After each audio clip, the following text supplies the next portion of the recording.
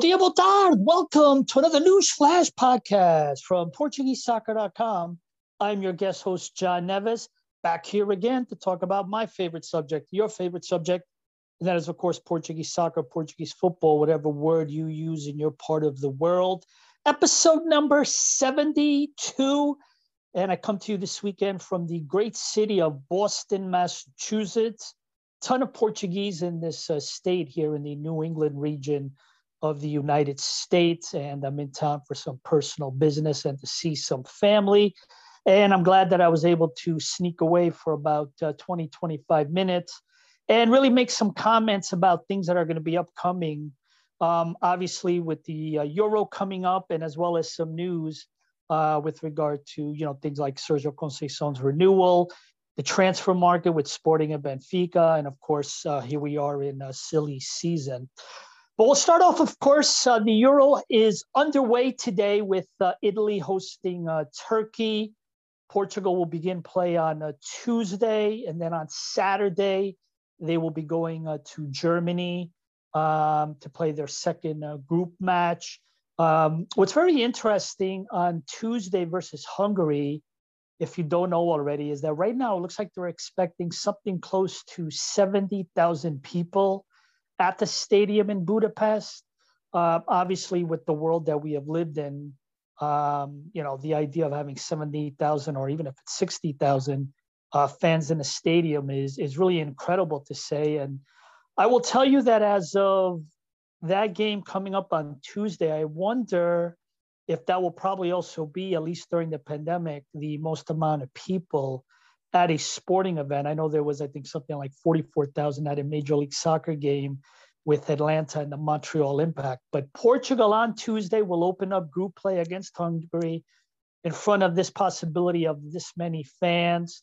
Again, it's got to be a psychological challenge for the players. I mean, look, these players played for some of the best teams in the world, obviously, and, playing in a stadium full really is nothing. It does not faze these players at all. However, psychologically, in terms of what we've been through the last 15 months, it is something that you wonder if it will be a factor.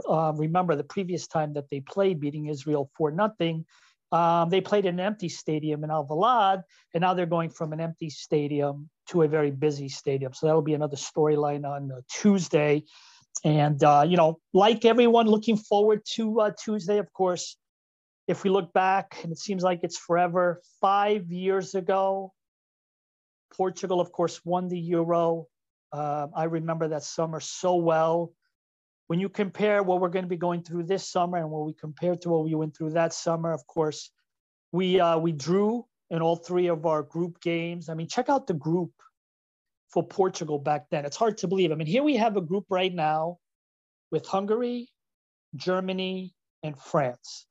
Portugal, Germany, and France, most years, you would think there would be teams that would be playing in the semifinals, and here they are playing in the groups.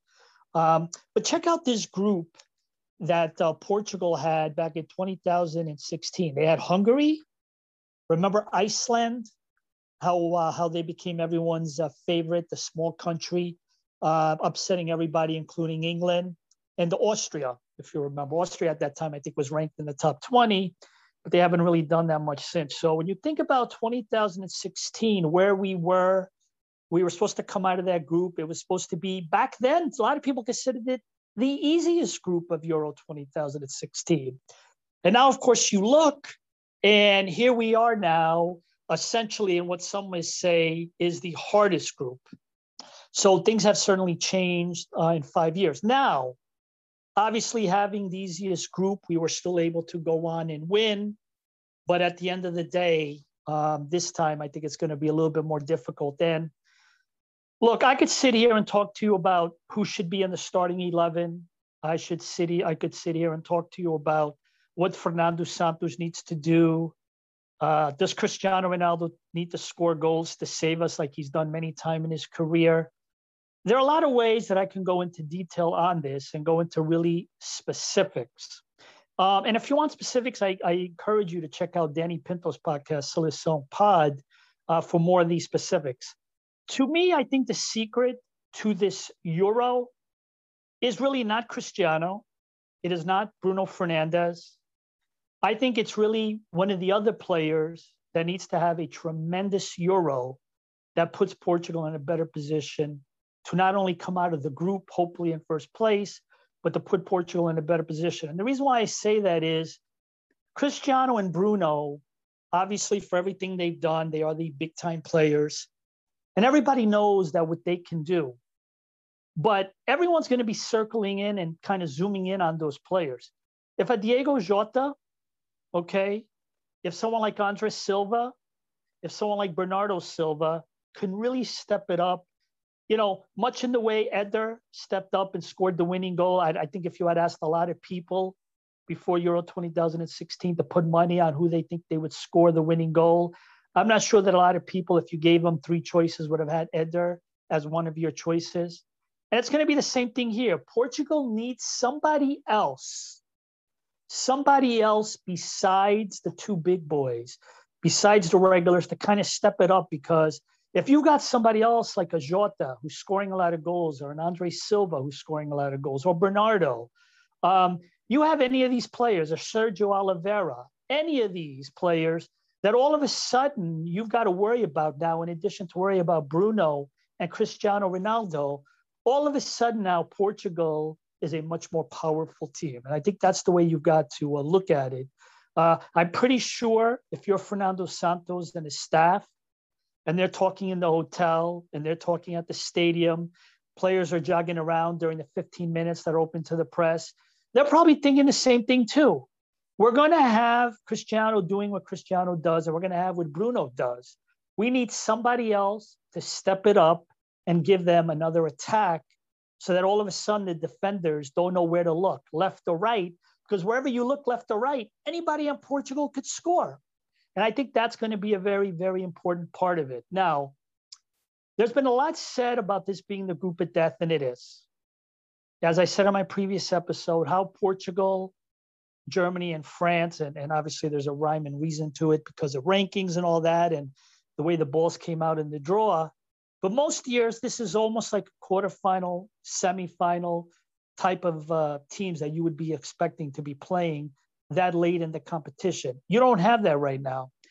And that's why, to me, the most important match, and by the way, every match becomes more important when you go to play the next match. But to me in this group, I think the most important match is going to be Hungary. And I say that because I think a lot of people would probably say a draw with Germany or a draw with France would be a good result.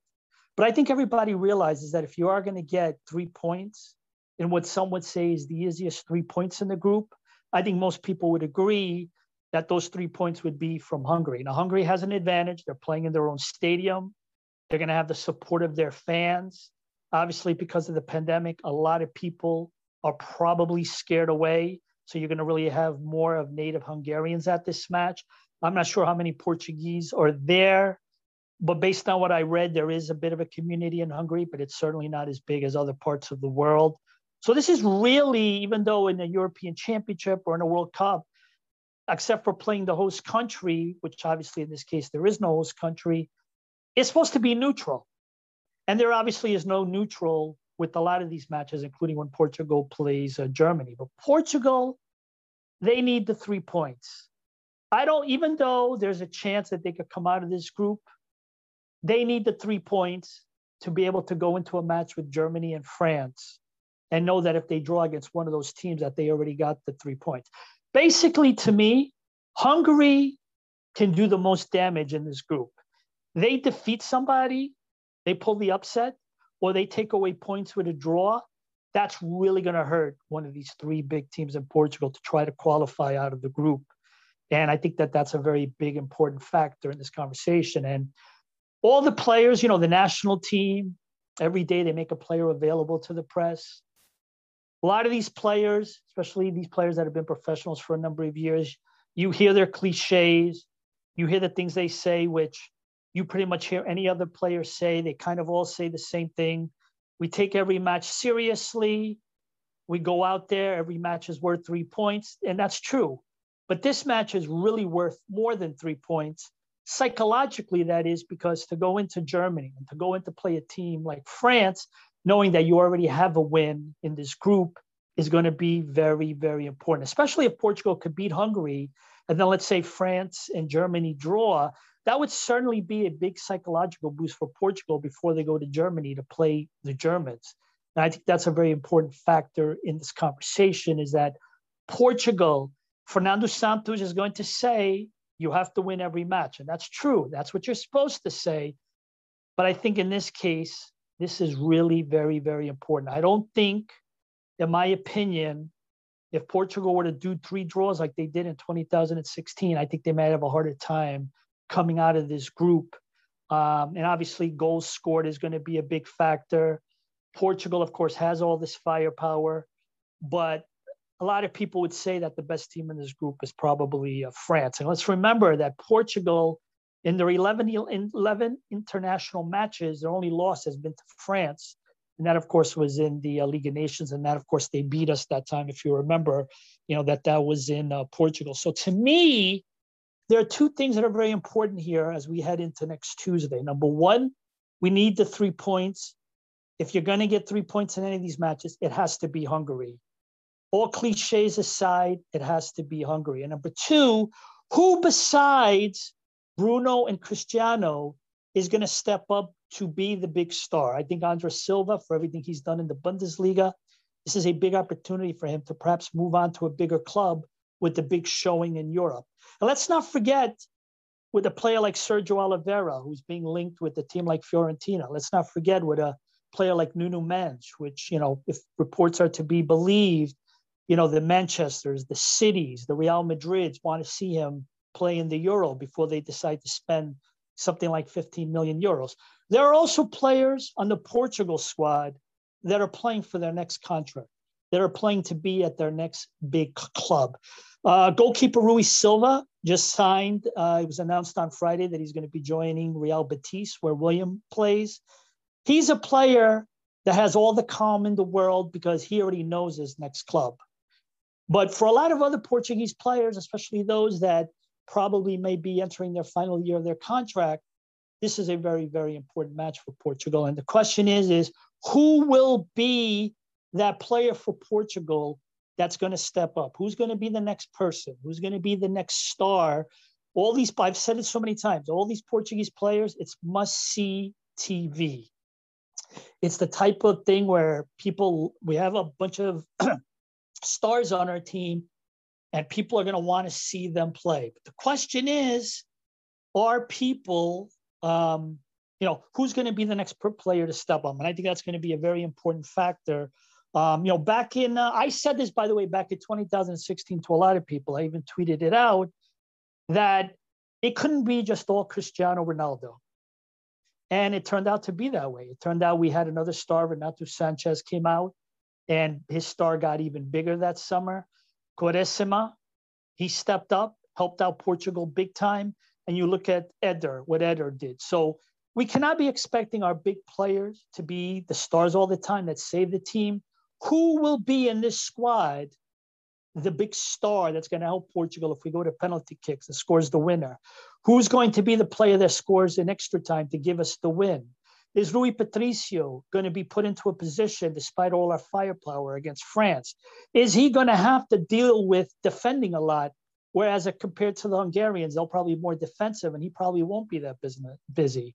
So we have to, again, like I said in 2016, and I'll say it again here today, who is that player? Who's the player or players that are going to step up and be the part of the reason why we won the match and helped us get out of the group? And I think that's going to be the very big question that a lot of people are going to ask. And Portugal has always progressed when they've played in the Euros. They've always progressed out of the group. So that's something that history is on our side. But I think one would agree that of all the groups that we have, that we've played, this might be our toughest, because Germany is Germany, and of course France, in my opinion, even, I think Belgium might be the number 1 ranked team in the world with FIFA, but in my opinion, and Nino Torres from, Gold TV said this when I interviewed him a few episodes ago, they're loaded too. They've got a great team. They've got a lot of speed, and they don't have a lot of, weaknesses. And Portugal's weaknesses is we probably don't know who's going to be that next big player to step up. But with these other countries, you kind of know who the big stars are, and you know the ones that can really, do the most damage. Most people, according to Odds Checker, say that Portugal is 19-2 to win. We'll see. We'll see in your part of the world whether or not you're able to put any money on that. But I think Portugal, in my opinion, no doubt, is one of the 3 or 4 best teams in the world, and certainly in Europe, has the opportunity to win. Big question, is this Cristiano Ronaldo's big swan song? Is this his last big major tournament? I have no doubt that he'll be back for the World Cup, which, of course, we still have to qualify for, but I think we feel good about our chances. But is the Cristiano Ronaldo, he did score against Israel. Are we going to see the Cristiano Ronaldo from 2 to 3 years ago when, even though he's getting older, he was still doing incredible things? Or are we going to see the Cristiano Ronaldo who pretty much in the last year, even though he scored some goals, he's certainly not scoring them on the same pace that he was doing 2 or 3 years ago. And he is motivated by the fact that he needs 5 goals to tie the international record, 6 to break it. And you wonder if he's going to be able to do it. I will say right now that I think he's good for 2 or 3 goals in this tournament. I think if he scores 5 goals, again, he just does the unexpected.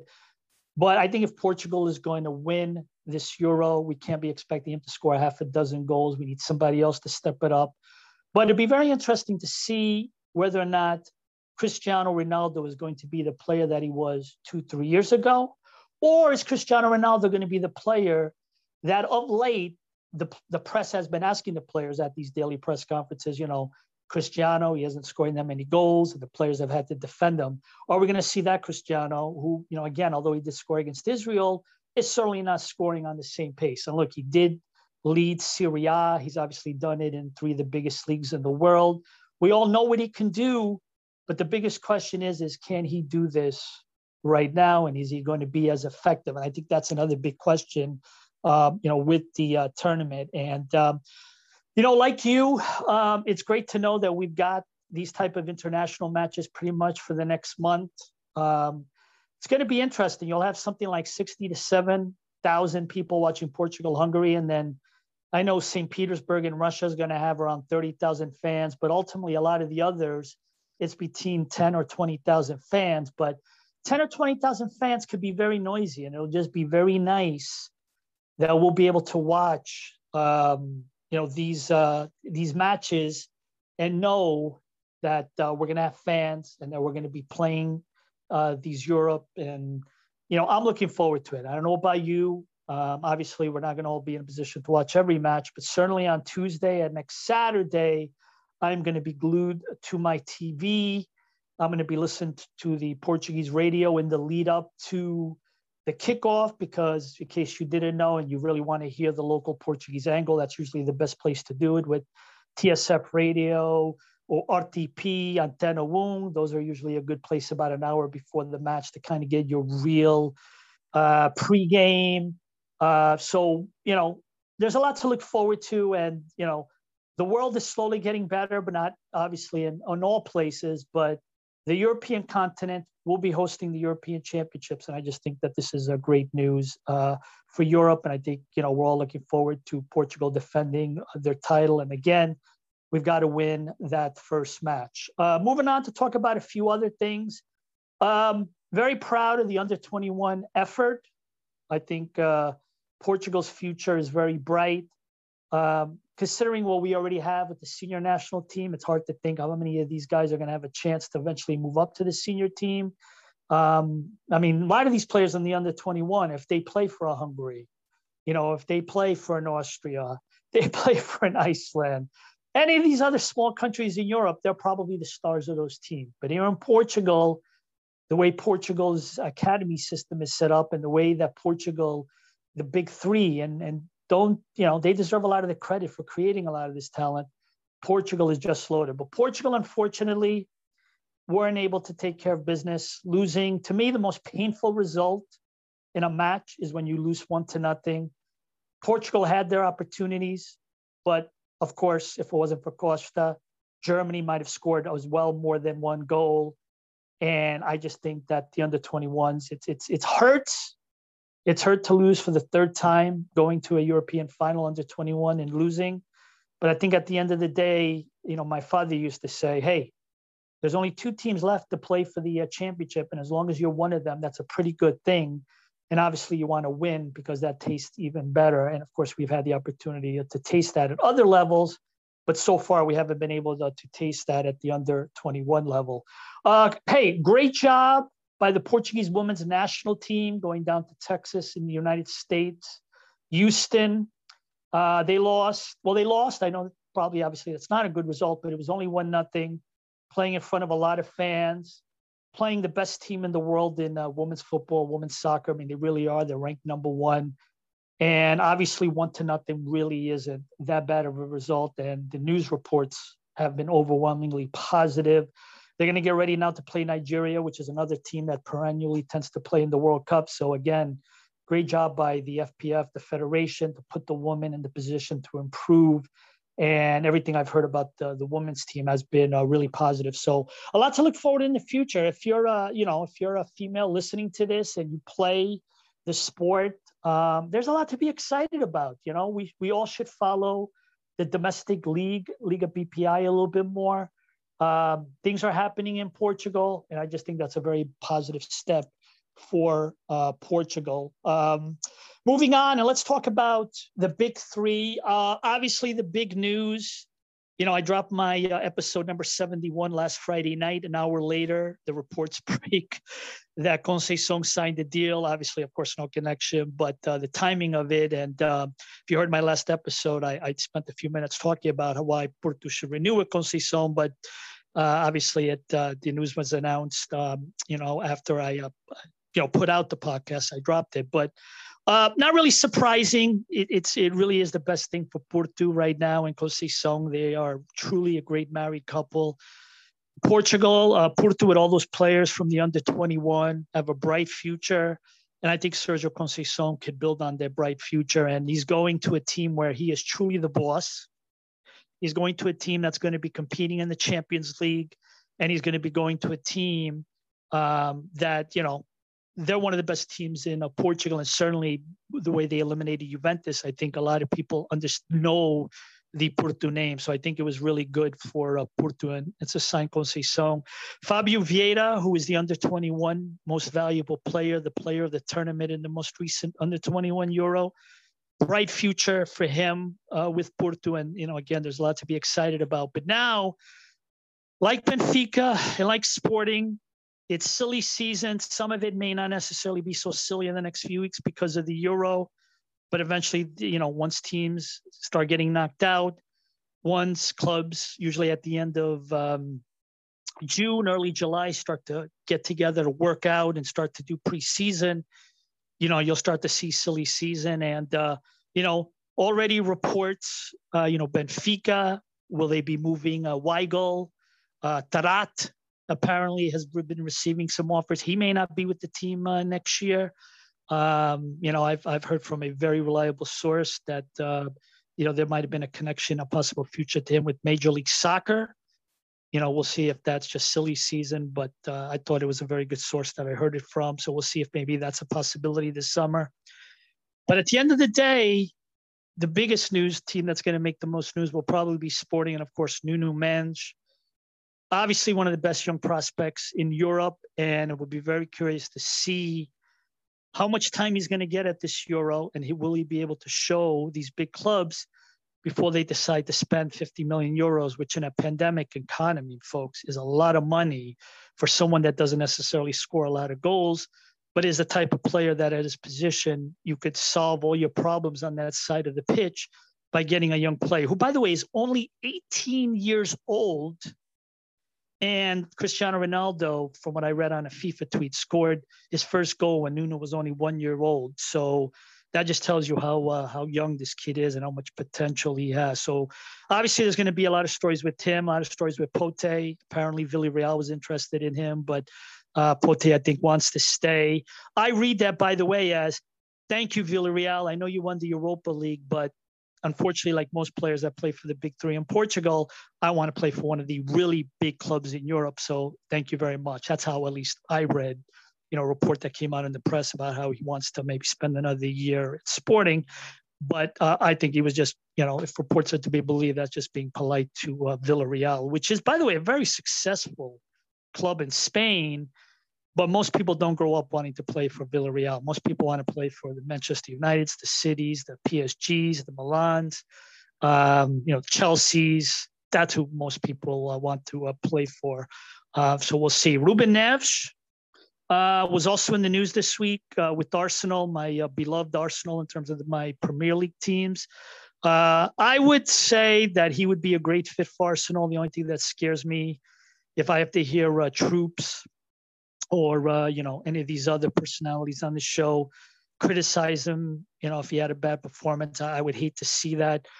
But I think this is a big move for him. And I think this is an opportunity for him to, go to a bigger club. I mean, the Bulls fans, by the way, are unbelievable.